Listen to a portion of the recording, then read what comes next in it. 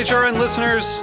As we celebrate our 15th year, we are deepening our commitment to giving voice to the next generation of food systems storytellers, and we need your help. Our internship and fellowship programs help activate new possibilities for underrepresented and underestimated young people through experiential journalism, audio engineering, and production training. Through these unique programs, HRN helps food equity stewards build essential workforce readiness skills that expand their potential and foster economic mobility. Please consider supporting these critical programs. And with a minimum donation, you can be entered to win a dinner for two at an amazing restaurant in one of 8 cities and tickets to a concert at a great venue in one of those cities. We have incredible partners across the country who have donated, as they also share our passion for helping to educate the next generation of food systems storytellers. Check out heritageradionetwork.org/15 to donate and enter to win today. That's heritageradionetwork.org/15 to donate and enter to win today. And make sure you donate before March 31st. Thank you. This episode is brought to you by Roberta's, home of Heritage Radio Network for 10 years. Learn more about Roberta's at robertaspizza.com.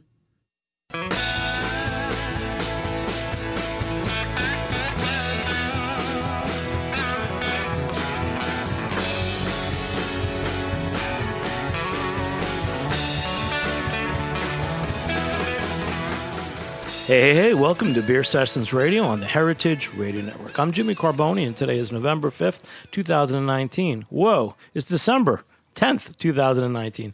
We've got some great guests joining us tonight to talk about new beer brands of 2019. Let's just go around the room and introduce everybody. Hello, I am Gage from Non Sequitur Beer Project. At my feet is Nelson, our canine mascot, who might shake off during, but he doesn't talk much. So this is a pretty interesting show. So Gage, you reached out to me a while ago and you said we're going to do the new breweries or beer brands of New York City. As many as we could get. And you have quite a crew. So let's see who else is here today. Hey, this is Tara Hankinson from Talea Beer Company. I'm the co-founder. I'm Johnny Osborne. I'm the head brewer of Talea Beer Company. And I'm so happy to meet you guys. Since last spring, you guys have been reaching out. You've done so many things. You've done beer without beards. You even interacted with Origin Malt. We had a great malt and grain show this summer. So it's nice to meet you guys finally. And another brand is here. Yeah, howdy. I'm Eric Schultz, and I'm one of the co-founders of the Little Blend beer. Thank you. So Gage, let's talk. You've kind of become the Pied Piper of these new this is good. new brewery brands. My head, it's expanding. Soon we will burst out onto all of Roberta's outside. So I was with Beer Menus, which is I think the joke you're making. Still do it during the day. But I came in dead last at 2019 brewery. These guys all beat me this year, as well as Public Access and Free Thought, who aren't here with us, but. It's a fun place, a fun city to be doing beer in, and a really crowded market with a lot of local brands who have a home and are here and have been here for a long time. So I think it's a really interesting subject, and to talk about why we all decided to do this right now. And I don't know, being the last one, I figured I'm the kid as far as this is all concerned. So I wanted to get all my friends together and talk about it. And did you also put together an event at As Is recently? Yeah. So when I launched, because what I do is because I don't have a tap room, and instead of just not having one, I do pop-ups. So I take over non-traditional spaces. I do events, lots of events. And every beer gets a charity. So I donate a portion of the proceeds to a charitable organization. So with the first launch, the first beer, I wanted to do a ton of parties. I think we did Johnny, what was it, 15? You were at a lot. Johnny came out. Johnny showed up. I try to be at a lot of those things. Yeah, he's good. And so one that I wanted to do... Osborne. Love that name. I wanted to get the whole crew together, right? Because, in the end, we're all taking this journey together. We all are coming from the same place into this exact same market, selling almost all of our beer in New York City, all three of us, and the other two predominantly as well. So it was a good opportunity to get everybody together. Let's get everybody's backstory. So you guys all love beer. That's the thing. I feel like we're kind of at a new dawning of the New York City craft beer, where you guys are new brands. You've got experience in business and marketing, but you love beer, and some of you have made beer and worked in beer. So let's start with you, Eric. Little Blind. Tell us what we're drinking, and quick backstory on you, because I know you love beer, and you're really interested in this new brand. So yeah, definitely. My background in beer, started. I kind of always say this, but my my kind of coming of age in beer was in the mid 2000s in San Diego. I'm from the West Coast. So kind of what I always say is I didn't drink Natty Light in college. We were drinking, AleSmith IPA and Stone Arrogant Bastards. That was just very much the culture there. A lot of people were getting into home brewing, so I did as well. Post-college, I went into finance, so that's where I had been working for the last 6 or 7 years. And then a couple years peeled off and did another project in beer. And so then me and the other co-founder, who's the true beer knowledge behind it. We love you, Drew. Yeah, exactly. Who I believe is listening in right now. But his background, he's a microbiologist, worked at New Belgium, came up in the quality program there, which has a pretty great storied sour program, and then went over to Brooklyn where he was the director of quality, kind of built out the souring program what there. What are we drinking Yeah. So right now, just kind of to play on that point, a lot of Drew's beer interest is along the souring side, and so kind of taking some of the big I guess the infatuation with these kind of new wave hops right now and combining that with a sour ale. So, but people are calling it a sour IPA, so we've done a lot of that, but also doing some fruited sours. That's great. Yeah. We're going to talk a lot more to you. Now, I want to get Tara in from Talea. Tell us your backstory, because we're building up to this. There's a new dawn coming in New York City beer, and you guys are part of it. Yeah, so I met my co-founder, Leanne Darland, who is currently at the New York City Brewers Guild meeting and couldn't be here. We met at a beer e-commerce startup called Hopsy, where we had both left our corporate careers in tech and media to get closer to the beer industry, because we always knew, at least years before then, we had an interest in beer. I had worked at a winery for a summer out in the Hamptons, and so I was interested in hospitality and the creativity in the beer community, and the fact that I thought there really doesn't exist an experience like a winery experience in the beer world, where you're focused on education, tours, private events, and really creating an upscale hospitality experience. So that's where my original kernel of the idea of getting into beer started. Leanne and I have both homebrewed in the past, and then we just started researching the market as MBAs do, and thought that there was a great opportunity in New York. New York's still an undersaturated market for beer. And within July 2018, we started working on this project, and within a few weeks, we knew we needed a real brewer on board. Our home brewing skills wouldn't cut it, so that's when we first reached out to Johnny. Well, I think that's where I'm going with this, is that, and you guys have, I feel like now the background, the barrier to entry is much higher than it used to be. I mean, you have interest in beer, but you have to be able to get capital. You have to have some better sense of how to run a business and how to put it together.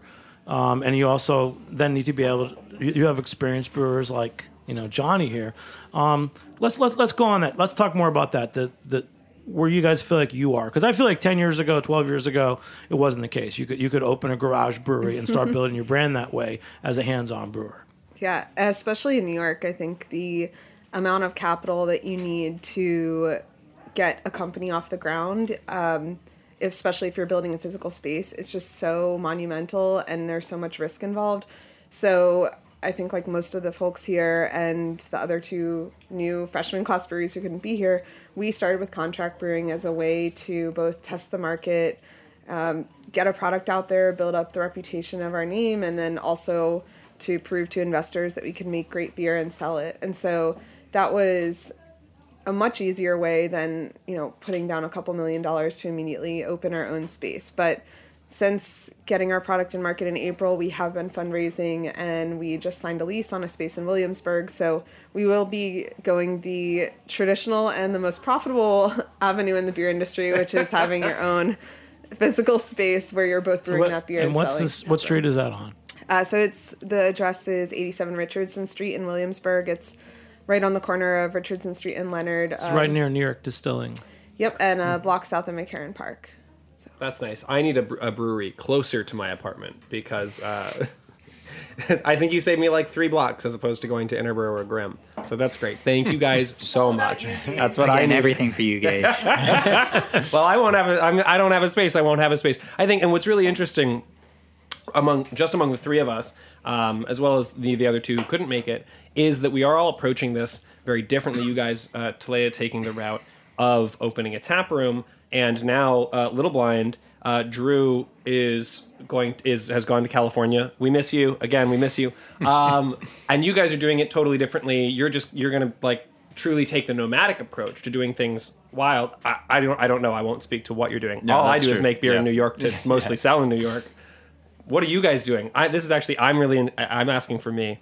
Forget the audience. No, yeah, that's totally true. We're, I won't say that like a tap room or something is off the table. I mean, because of our focus on sour, the idea of a fermentory is pretty high on the mind, and just from like a capital expense and just the way beer has moved, that model has gotten really interesting. But yeah, our approach is Drew lives out on the West Coast, I'm here on the East Coast, and take the true nomadic brewing.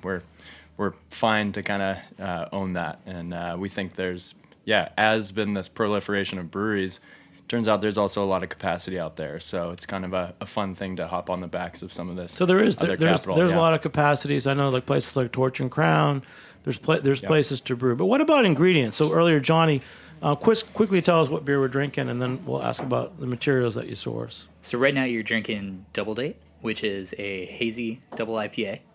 We're using a variety of like interesting hop products in it. We've got incognito hops, which are sort of a new type of extract for use in the whirlpool to add a bunch of aromatic and flavor active compounds to that, as well as cryo hops, which are sort of like a concentrated hop product to allow us to get like even more flavor and aroma into our beer without increasing our vegetal matter. And that's beneficial because there's kind of like an astringent quality that goes along with like continuing to add vegetal matter to beers, and it's a great tool in our wheelhouse.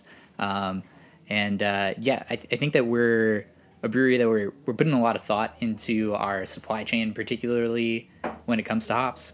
So we have, even though we're only about 6 months or so, maybe 8, I'm bad at dates, into making beers. Your girlfriend loves that. Beyonce. Shoot.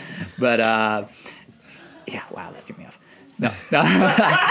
So we're about 6 or 8 months into making beers, but this next release that we've got coming out this week, Cherry Berry Tart Deco, and we're going to taste the precursor to it, Tropic Berry Tart Deco, is our first beer made with our own contracted hops, where we're going in that hop. We don't go technically like direct from farm. We're using a broker, but we know the farmer, and we are. But then, how earlier, Tara, you were talking about the need for capital. How complicated is it to get into the supply chain? I'm thinking about I'm a project or a contract brewer. Such a different. I want kegs. I want a canning system. 5 years ago, what you do was impossible. You couldn't do hops this way. You could get kegs this way, but. So you're saying it's easier now than it was to get raw materials? I'll let Johnny speak to that because I think it's a lot about the relationships and just being really interested in making those long-term relationships and partnerships. So one of the big dynamic for small breweries right now when it comes to raw material sourcing is that like malt is pretty easy to get a hold of. There are a few major distributors that represent the big malt houses, and raw materials are the difficult part, and you can get access to anything you want off of secondary selling as long as it's the right time of year. Sometimes things sell out, but the prices can be like wildly inflated and make it super hard to make beers using certain ingredients, particularly for breweries that are new and don't have contracts built up. Decreasingly, young breweries are contracting their hops in the future. So there was a conversation at the craft beer conference in Denver this year, I should say a presentation, not a conversation, talking about how less than 50% of new breweries 3 years or under, I want to say the stat was, are now contracting hops. Due to sort of like some scares that occurred in the industry with over-contracting or under-contracting of hops, some major breweries have been really sort of like left in a lurch by having too much or not nearly enough of critical materials. And new breweries are kind of just like making use of these secondary market ingredients. we personally at Talea are trying to take a more cautious approach that we feel is more friendly to our brokers and farmers. So contracting is beneficial to those farmers in that it's a guarantee that you're going to buy it. Like, as long as you don't go broke, you're saying you're going to buy these hops from them in that year, and that lets them know I can plant this crop and I've got something to go from there. It also, I feel like, is beneficial. It's not a totally altruistic thing. It gets me an interaction with the person that knows the product way better than I do. As a brewer, I learn a lot about hops work in beer. I can't possibly know that much about how hops are grown and what the best quality stuff is. And I want to have that relationship with our raw material suppliers so that we can get the best hops and know that we're working with the best ingredients. But then part of it is you need capital. So you need to kind of know you're going to be in business for a while, and that's an approach you're taking. Tara, tell us, I want to hear a bit about your business background, because you seem to have this whole thing figured out. Oh. And your other partner, Leanne, is running for New York City, the Brewers Guild board. Yes. So you guys are, like I'm trying to say, you're this fresh new energy with a little different perspective.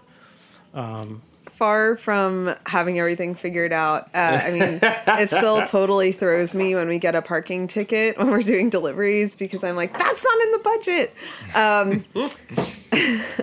But I think our path was that we chose to self-fund contract brewing. So being a little older in our early 30s and having worked in the corporate world was very advantageous for us to be able to fund our first few batches, and now starting to bootstrap and continuing to brew.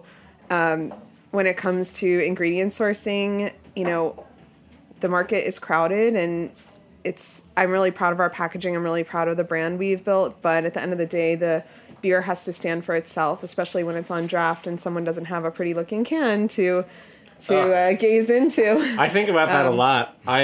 For all of the work I put into the packaging, and then it goes on draft, and you have to hope that like the bar is going to get your description, and that the bar is going to say what you want to say about it. Because it's like, oh, you just get a beer with a name that's fun, and then it looks good in a glass, or maybe it doesn't meet the consumer's expectation. For you, why did you start non sequitur? Why did I start non sequitur? And tell us some of the steps you're involved in. Why did I do this? Good question, man. Yeah. So I've been in and out of New York City beer for upwards of 5 years, in different capacities, and I love the idea of having a brewery, of doing my own thing, the entrepreneurial dream. I think we all have had it one way. We've all done it. We're all doing it. But what I saw in New York City specifically, I mean, in the industry at large, is that a lot of breweries, especially newer brands, don't really stand for anything in particular, aren't trying to do... You either need to have a hook, you need to do something differently, or you need to stand for something, or preferably both. And so I wanted to fill that gap by doing something that matters. Why I do the charitable giving attached to every single beer. I don't ever want someone to hear me complain about politics and then say, stay in your lane, because that's been the mission from day one, is that I'm always shouting on about supporting people who are locked out of craft beer or spaces in public and whatever. There's a lot to that. We didn't need to get into the weeds there. But the other side is that... So on that note, a recent event, what's a charity that so this beer, we're currently drinking, the last can that cracked was mine, is begging for attention. This is my second beer. We packaged about 2 weeks ago today, and the charity is the New York Immigration Coalition. So they are an umbrella organization that support a variety of immigration-based focused charities, whether that is legal aid, English as a second language, food drives and churches, and there's 200 plus, but a lot of different organizations. So I wanted to stand for something. And the other thing is I wanted to do something different. So I do the event-based and pop-ups, because I think what we've done in the past, what a lot of other breweries have done in the past, is, all right, you make a lot of beers, you have your tap room, that's great. You want to do something at a bar, you say, all right, well, we've got 4 beers on tap. Could have got them at our tap room. Or you can come to this bar and just drink 4 of our beers, and maybe someone you'd like to meet will be here. And that's fine. But that's not exactly exciting anymore. We've done that. We've all done that a million times. So what I want to do is bring you to a place you wouldn't normally have a beer event. So my first true pop-up, was a coffee shop after hours. And everybody drank their beer out of mugs because proper glassware be damned. We're drinking out of tiny mason jars now. And we just had a party and danced all night and had a good time. And the second one, we took over a movie theater at Alamo Drafthouse. We watched Space Jam and drank the new beer, this beer. And it's just about introducing new experiences to craft beer along with drinking your beer. And not only is that hopefully, I hope, fun and interesting and different, but it means that, or it makes the space more approachable to people who maybe don't love hanging out in bars, or don't love the old model, or who feel that they don't have room in a bar. I mean, just the core of the issue is that bars where we hang out, where we do this, tend to be dark and filled with dudes who look like the four of us. Sorry, I don't mean to cut you out of this one, Tara. But it's it's a lot of white dudes with beards, and unfortunately, that is not it is not in equal makeup of the drinking populace. And that you have a mission behind this. It is about making craft beer more inclusive, as is everybody else in this room. We all. Absolutely, I know whether it is a cornerstone or not, care about craft beer being more accessible and more inclusive. So it has to be craft beer. This couldn't be a hard seltzer project. Ooh, this wouldn't be a wine cooler project. People have asked me. And while you care about the beer. The beer I do. So what is this beer again? Tell us what it is. So this is it's a New England IPA begging for attention. And it has Ricau, Human, Equinaut, hops, and a little bit of rye. But is otherwise I'm not reinventing the wheel. The goal with my beers is I want to make a beer that is the best representation of a style we understand, you understand, people understand, whatever, without being crazy complicated. I mean, sour IPAs can be fun, and I love this one, and this is a phenomenal example. Both of what we'll drink. But there's also this sort of angle of sour IPAs chock full of candy and extra tons and tons and tons of adjuncts, where when you drink it, you can drink 5 ounces of it. And it's not pleasant to drink a lot of. And that is not the case with either of these. I don't need Johnny to defend himself. You have a great palate. Hold on. Now we're going to go to Little Blind back. I feel personally attacked. Back to Little Blind. So, Eric, your backstory. So you told us about it, but why Little Blind? I know you guys had a side project, Sunday Beer, about a craft light lager. Yeah. What's Little Blind? And there's some art involved. Yeah, totally. I mean, I am a beer guy. I enjoy beer, and I resonate with a ton of what Gage says, because Sunday Beer, slightly off topic, but it's about having fun. Our motto is "It's beer, don't be a hero." So we took a you have a project called Sunday Beer. Yeah, so it's definitely about having fun, and for us, Little Blind was kind of in the same vein. For Drew, our brewer, just trying to get more experimental. Sour is where we tend to go. We do avoid lactose and some of the adjuncts. So this sour IPA is actually a homegrown culture from Drew. And but Little Blind, so we actually collaborated with an artist based out of Ojai, California. And he just does some really fun, trippy stuff. And so we've just really enjoyed where kind of craft beer has gone, and this whole the label is becoming a sort of piece of art. So we just thought it was a really cool way to kind of showcase some artists. So right now, we work with him at Real Fun Wow is his Instagram handle.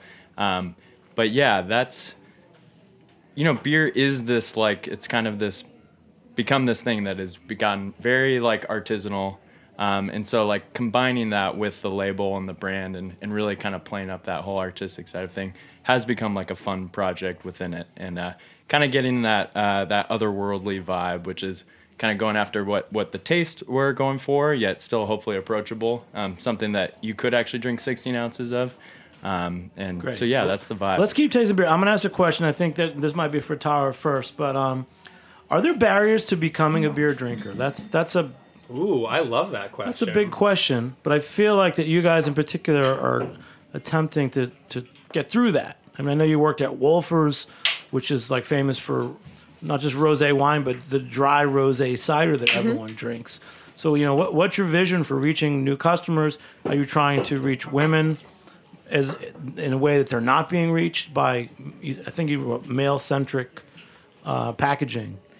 Yeah, I love that question, Jimmy. I think that if I were to blind serve the beers at this table to my friends who don't consider them craft beer drinkers, they would probably really enjoy them, because a lot of the styles that are really popular in craft beer are, New England IPAs, low in bitterness, really fruit forward, or sour beers, which have a flavor profile that's more akin to a cider or a cocktail. And that's a really amazing shift towards making what I would call more accessible flavors.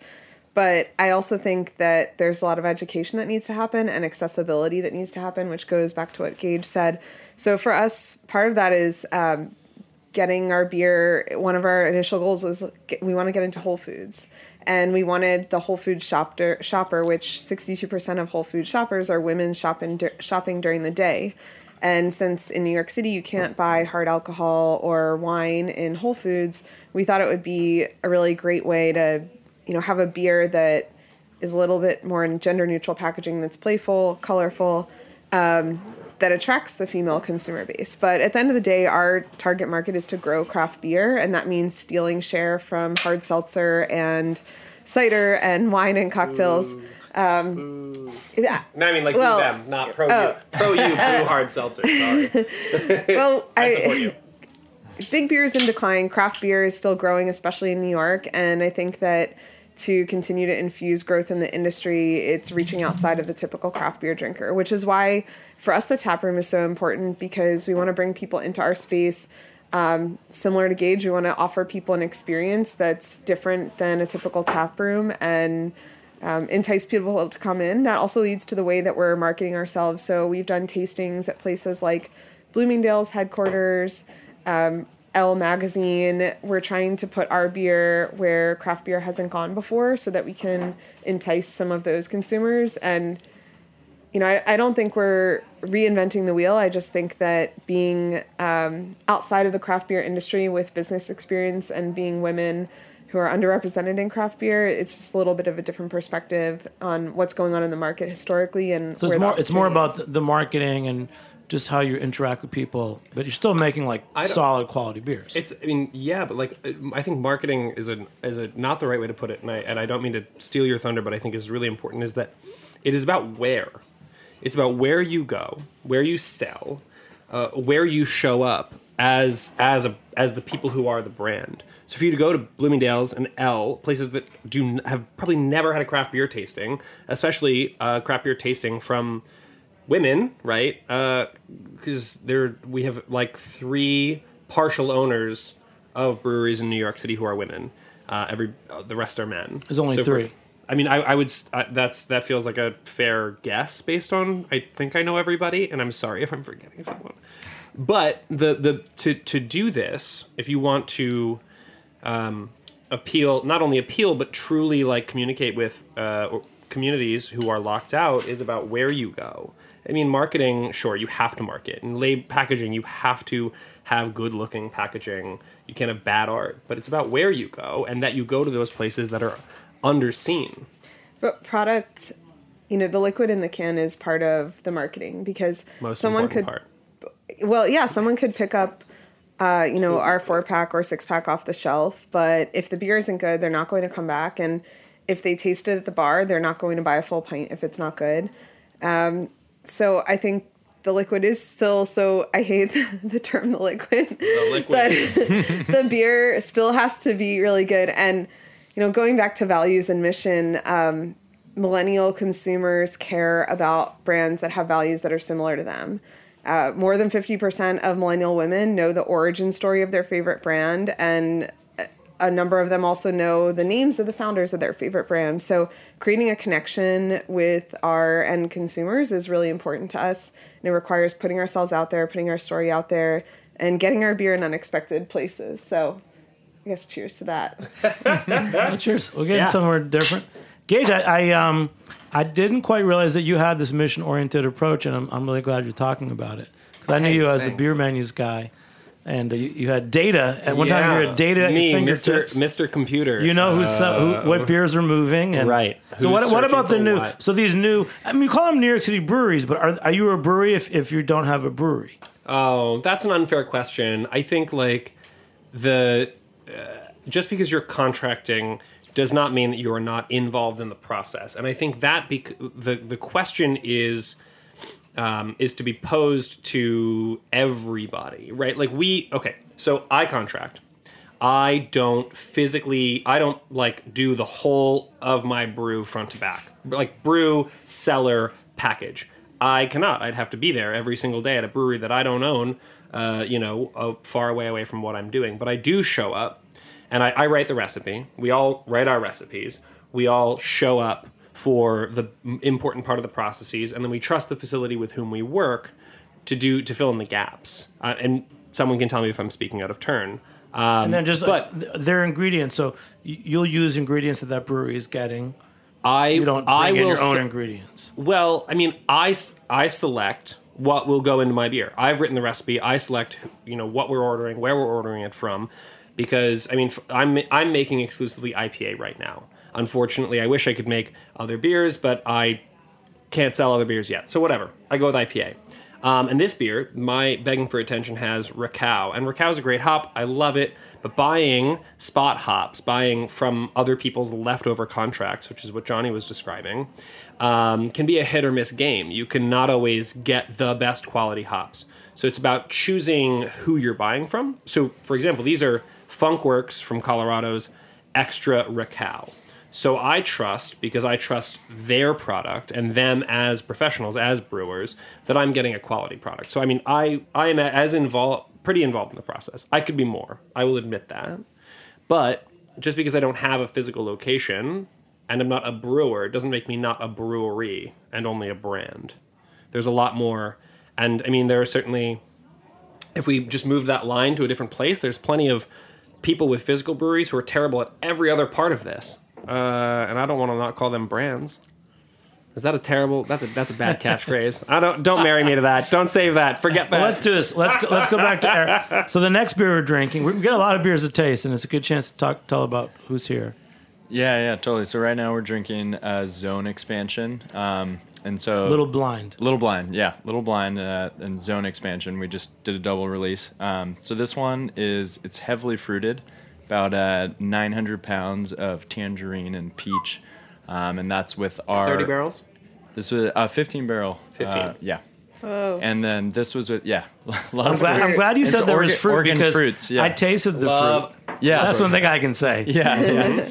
It's super. I mean, this is definitely a little bit of punch in the mouth. It's super tart and super fruity. So really, kind of just going after it with both of those ingredients. So jumping to the next point, where do you sell? I mean, I know like Talia's been at. I've heard about them for a while. I know that Beer Table often carries them, and they've told me about them. So, to me, that's a seal of approval. To me, they're a good beer seal, establishment. Where are some places that you sell? Yeah. We're also at Beer Table in Grand Central. Mm-hmm. Yeah. All of us Just I think we just did like 8 cases to them on this last release. Nice. I think that's Gavin. Gavin that's and Gavin. Noah. Yeah. We love Next you, week, Gavin. a special episode, the Beer really Table great. experts talking about Abbey style ales. Nice. There you go. It surprised me with 6 different Abbey style ales. So we're I don't know. I want to say we're probably Little Blind has made it. This is our 5th release. We did 3 releases, and then this 4th release was a double release. And so I want to say we've probably been in 75 to 100 accounts. So it's mostly, with Little Blind, just to, I guess, probably set the stage a little bit, it is a one and done type project. So we release a beer and then that's kind of it. It's done. So it really plays into the whole Rotation Nation thing. So we're not really trying to get on menus here. We're really just going after craft beer bars and obviously some of the off-premise stuff. What's cool, what's new, what's the next Little Blind? What is the next Little Blind? Yeah, what's the next Little Blind? Also. Yeah, so we actually gave our first try at at just a straight up double IPA. And so sour has always been a part of it, and that will always be a part of what we're doing. I think we're gonna maybe give another try at just like a classic New England IPA. So I don't mean to steal your thunder. This is about you. No, that's because you and Drew explained this to me You at said the that As twice Is already, event. Gage. Yeah, well, because What is this stealing your thunder? I'm teeing him up. What you guys did, you made the sour that we're drinking and a double IPA. Yeah. And released them together with the option that you would mix the cases so that people, consumers and bars and whomever, could blend them to make a third fun new beer. And I think that is fucking that really the point? dope. That is so cool. Yeah, that is so. Yeah, thanks for bringing that up. Yeah, we haven't started. So this release was just like a week and a half ago, and we actually haven't gotten that messaging out there to the consumer. But yeah, I mean, we've only done sour IPAs up until this point, and so this last release was a double IPA and a fruited sour. So we're kind of having some fun, and just back to just having fun like that. It's obviously a super silly thing, but a manual blend. You guys are great. Part of We're going to have to take a short break. We'll be back in a minute on Beer Sessions Radio. See ya. My name is Brandon Hoy, co-owner of Roberta's, a super duper awesome place. Roberta's is a very, very, very, very proud sponsor of the Heritage Radio Network. We're also super awesome. Thank you, Heritage. Hey, welcome back to Beer Sessions Radio on the Heritage Radio. Hey, this is like the new New York City breweries, organized by Gage from Non Sequitur. We got a beer from Free Thought, also Little Blind and Talea. So we're switching back to Talea. So you get Johnny Osborne. So you guys set up, there's different things happening here. We're talking about like kind of the new face of New York City breweries, and each one of you is a little different. But Talea, you guys are the most traditional brewery in terms of the fact that you guys have been raising money, you started contracting, now you're opening a space, and you have a brewer. So Johnny, we talked a little bit about the sourcing you have to do for materials. Tell us about like how good beer you make, like the beer that you make, your background, and you like to make good beer. So this is about making good beer. So I've read some things about you guys. It's like you're not trying to make rosé wine. You're actually trying to make good beer, and your beer is good. And places like Beer Table have put their thumbs up behind it. So tell us about the beer that you make. And let's taste one of yours too, another one. Is there another Talea beer we can try? Is. All right. There is. We just poured a bunch of Gage's beer, and we'll put it to the side. A Gun Hill beer. It's a Gun Hill collab. A Gun Hill stout. You can't we love go wrong Gun Hill. with that. Love you, Dave. So right now we're cracking open some Tropic Berry Tart Deco. So that's our highest rated beer on Untappd, and we're doing our next iteration in that style. Just say one more. What is the beer? It's Talea. This is what? Talea's Tropic Berry Tart Deco, 7.5% sour IPA. We're pursuing a flavor profile that is super fruit forward. We're using passion fruit, raspberry, and guava. Really full body and lots of mouthfeel, lots of texture. A consequential amount of acidity, but not enamel stripping. And really just going for a beer that we find to be highly accessible. We're hopping with Citra and Mosaic, and we're getting some of that character into the beer, boosting the aromatics with that, but not a hoppy beer per se. And then as far as pursuing great beer, I think that Terry and Leanne, they're homebrewers, and they know about the brewing process, and they knew about the styles of beers that they wanted to be pursuing and the portfolio of beers that they wanted to be pursuing. And that we're trying to create the best things that appeal to everybody. Not beer for everybody per se, but the styles that are working for all demographics. And we're looking at a lot of things that are popular right now. We're looking at IPAs, fruit forward, low bitterness IPAs. We're looking at sours, particularly fruit forward sours, sours that have extra elements on top. Johnny, where did you work before? So you have a background as a brewer. So give us a little bit about your story. It helps build the cred. Oh, yeah. So I've been in beer in some form or another since about 2012, and with breweries since 2014. Cut my teeth at Monday Night Brewing in Atlanta. Shout out to those guys. They're great. And I was actually primarily in operations and like just getting my hands into production. They would let me twist some of the valves when they were already in the right place, that sort of thing. And then brewing primarily at 6 Points R&D production facility for the last couple of years, hot minute at LIC Brewery. And that was a really great production environment to be a part of. Got to work with Eric Bockley, who is running the 6 Point R&D department. He is the head brewer of Trillium, now doing TBD. Not quite sure. Great. And then Tara, so, as you guys are setting up, you started as contracting, you were building the brand a little bit, gathering investors. At what point did you decide to hire a brewer, and how did you find Johnny? That's an interesting process. Like, how do you find and hire good people? Sourcing. As you're just building yourselves up. Sourcing ingredients, sourcing people, it's all really important to building the business. I found Johnny on LinkedIn. He responded to my message. And at the time, we were 6 or 8 weeks into the concept phase of what would be Talea. And we knew that we wanted a real brewer on board because 5 gallons doesn't scale to 8,000 or 9,000 cans in a go. So we started talking to Johnny to help us with vetting contract breweries and understanding, ingredient sourcing, what might build a really great recipe that would be the right for our target market, the right beer for our target market, but also really attractive to, the boutique beer bars who are the people who are willing to take a chance on brands like us. So I think we all are thankful for how open-minded the New York City craft beer scene is to accepting new beer brands. Okay, so this is December. It's rainy in New York, but it's going to be chilly. It's almost Christmas. It's almost Hanukkah. It's chilly. There's a beer that I'm craving, and I'll tell you guys at the end. But to test your real craft, I feel like Eric, you've got some cred because you came from San Diego. You mentioned AleSmith and Stone, and I'm thinking of Old Green Flash. So we're going to test everybody's cred. What beer are you craving right now this time of year in the Northeast? Who wants to go first? Craving. I'm craving. Oh, man. You know beer. what? I'm going to go first. I'm going to give you guys all a second to answer. The answer is Pilsner. I don't give a damn. I want nothing else. Especially as a brewery that makes only IPA. God, all I want is a Pilsner. But... Is there a brand? No, any Pilsner. Any Pilsner will do. Miller High Life, Tipo Pils.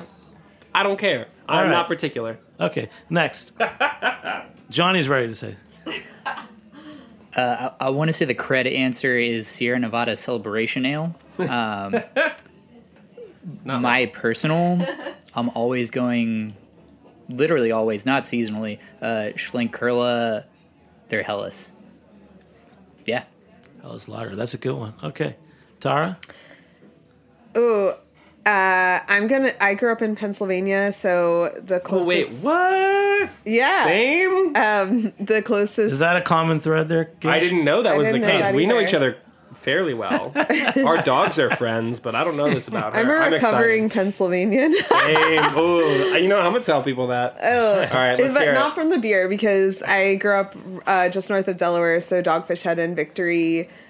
What are you craving? So I was craving going to something? say Victory Sour Monkey or Dogfish Head 90-minute IPA. Those are kind of some of my, gateway drug beers. But that's like it's craving right now for this time of year. Eric, Yeah, are you craving a beer right now? Well, it's what Johnny said. Sierra Nevada Celebration. That's about kind of as good as it gets for me. Sierra Nevada Pale Ale is probably my favorite beer of all time. So for me, that beer and that company is about as good as it gets. So that's something, a true, you can look forward to it. I'll toast to that. That's a great beer for this time of year, and I could crave that. I'll tell you what I was craving. Today, before the show, I was looking at some of my favorite beer Instagram accounts, and I'm a big fan of Foam Brewers up in Vermont. They like to work with a lot of local ingredients. They came down this summer, did something with us. They have some new coffee collaboration stout, and I thought that's kind of what I'm thinking about today. My craving beer was, it's old school. I just had it a couple weeks ago. Sam Smith Oatmeal Stout. Oh, man. So it's got the right alcohol level, but it's got that mouthfeel. And to me, that's what brings it back to beer, is that there's a beer that I've had that I want, not just once, but I want like 10 of them.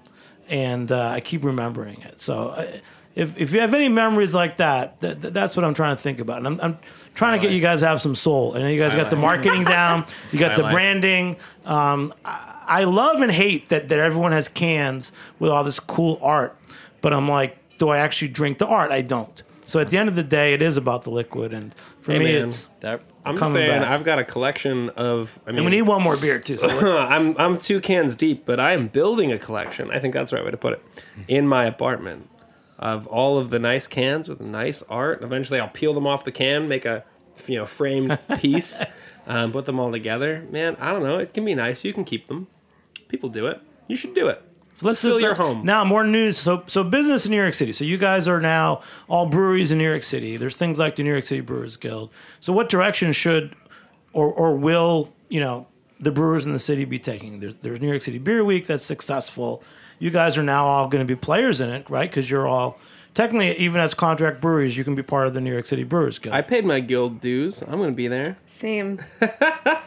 I think that there is a really big interest in getting more involved in the community of New York City. So, I think that means finding ways to showcase New York City brewed in the city and engaging with either other local makers or other community groups.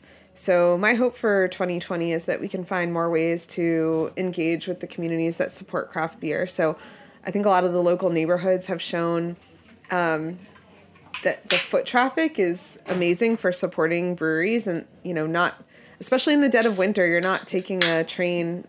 I mean, maybe some people would, but an hour to get to a brewery. So I would love to give back to the local community, and that's something we hope to do once we open our doors. And, while we're brewing great beer, we're actually giving away some cases for the holiday season to a couple of different nonprofits, including the Museum of Food and Drink and a restaurant called Emma's Torch, which actually trains refugees how to cook. And so that's an easy thing for us to do to support those entities, but I think it can go beyond that to engage the community. Right. What about you, Eric? I mean, I'm interested in what you guys did, because you have a slightly different approach. Like Gage was talking about non sequitur, doing pop-up events, creating like a vibe. But you guys, the Sunday beer thing, did you actually have like one cooler in one store where you sold the beer out of? I mean, have you done anything like that?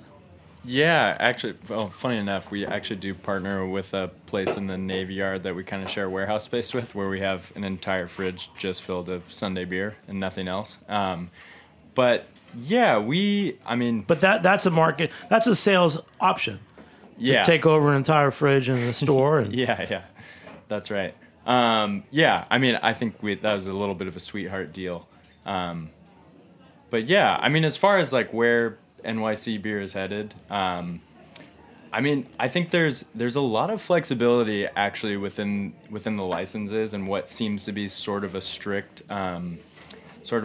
thing, and a lot of red tape there. And I think that whole article on McKellar came out, I don't know if it was like a year ago, and just like kind of all these interesting things they're doing. I think people are maybe much less tied to the classic brick and mortar brewery and getting pretty interested in something like the non sequitur thing. I think is really great, just the whole events and fun around it and building community. And kind of at the end of the day, I think that's what we're all trying to do, is build a community and tap into this larger community, and then you try to build a smaller community based around your brand and what you're doing within that. And I mean, we're just, all about having fun. So like, we're pretty open to like whatever model people do it. And I would like to just see more of it. I think seeing non sequitur is just such a fun thing to see, like people's take on where beer can go. And I think it's great. The other thing is you guys are all making good beer. Like there's not a bad beer. Hey, people do say that about all three of us, not just me. Yeah. I mean, I kind of like you said, I think before, the barrier to entry is higher because we're just so much further in the cycle. So you just can't come to market with a bad beer these days. I mean, obviously, if you're doing lots of releases, you're probably going to miss if you're getting experimental. But yeah, it's just there's so much a higher standard. But then again, the industry's been around a little longer, so you have a lot more people like Johnny who, you can poach someone who's actually been in it, and it's not just home brewers anymore with a dream. You get people who are actually industry people now. Johnny? I was going to say, we're kind of at an interesting point where... Are you going to get poached? He's already been poached. Already? Yeah, it's done. Quick turnover, so Yeah. hopefully... I'm done getting poached.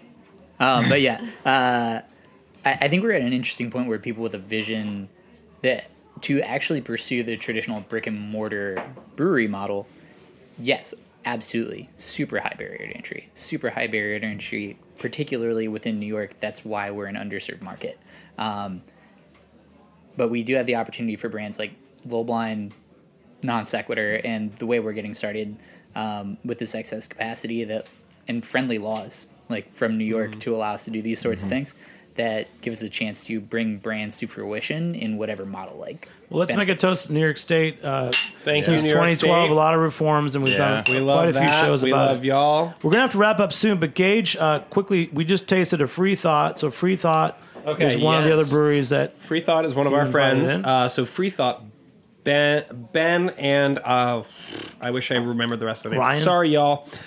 So Ben is from the restaurant Blue Hill. Thank you. He's the beverage director. So he's a fine dining guy. And the whole thing with Free Thought is making beers that are inspired by food or beverage or other things, not inspired by beer.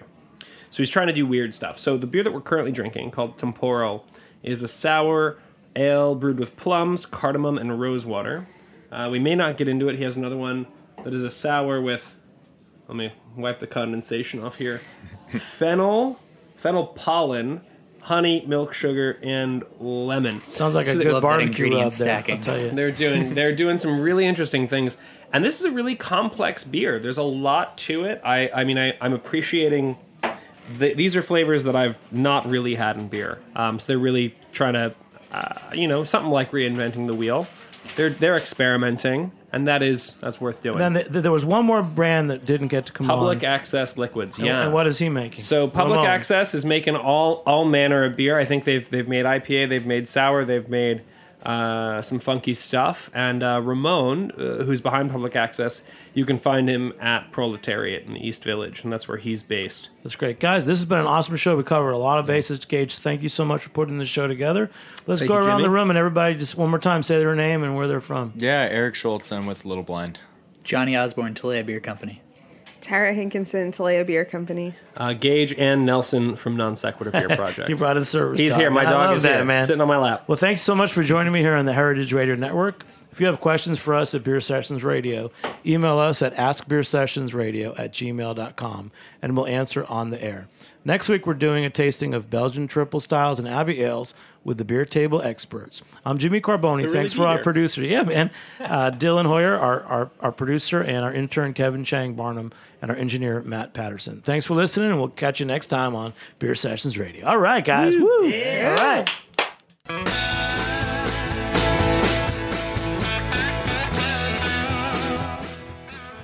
Beer Sessions Radio is powered by Simplecast. Thanks for listening to Heritage Radio Network, food radio supported by you. For our freshest content, subscribe to our newsletter. Enter your email at the bottom of our website, heritageradionetwork.org. Connect with us on Instagram and Twitter at heritage_radio. You can also find us at facebook.com/Heritage Radio Network. Heritage Radio Network is a nonprofit organization driving conversations to make the world a better, fairer, more delicious place. And we couldn't do it without support from listeners like you. Want to be part of the food world's most innovative community? Subscribe to the shows you like. Tell your friends, and please join the HRN family by becoming a member. Just click on the beating heart at the top right of our homepage. Thanks for listening.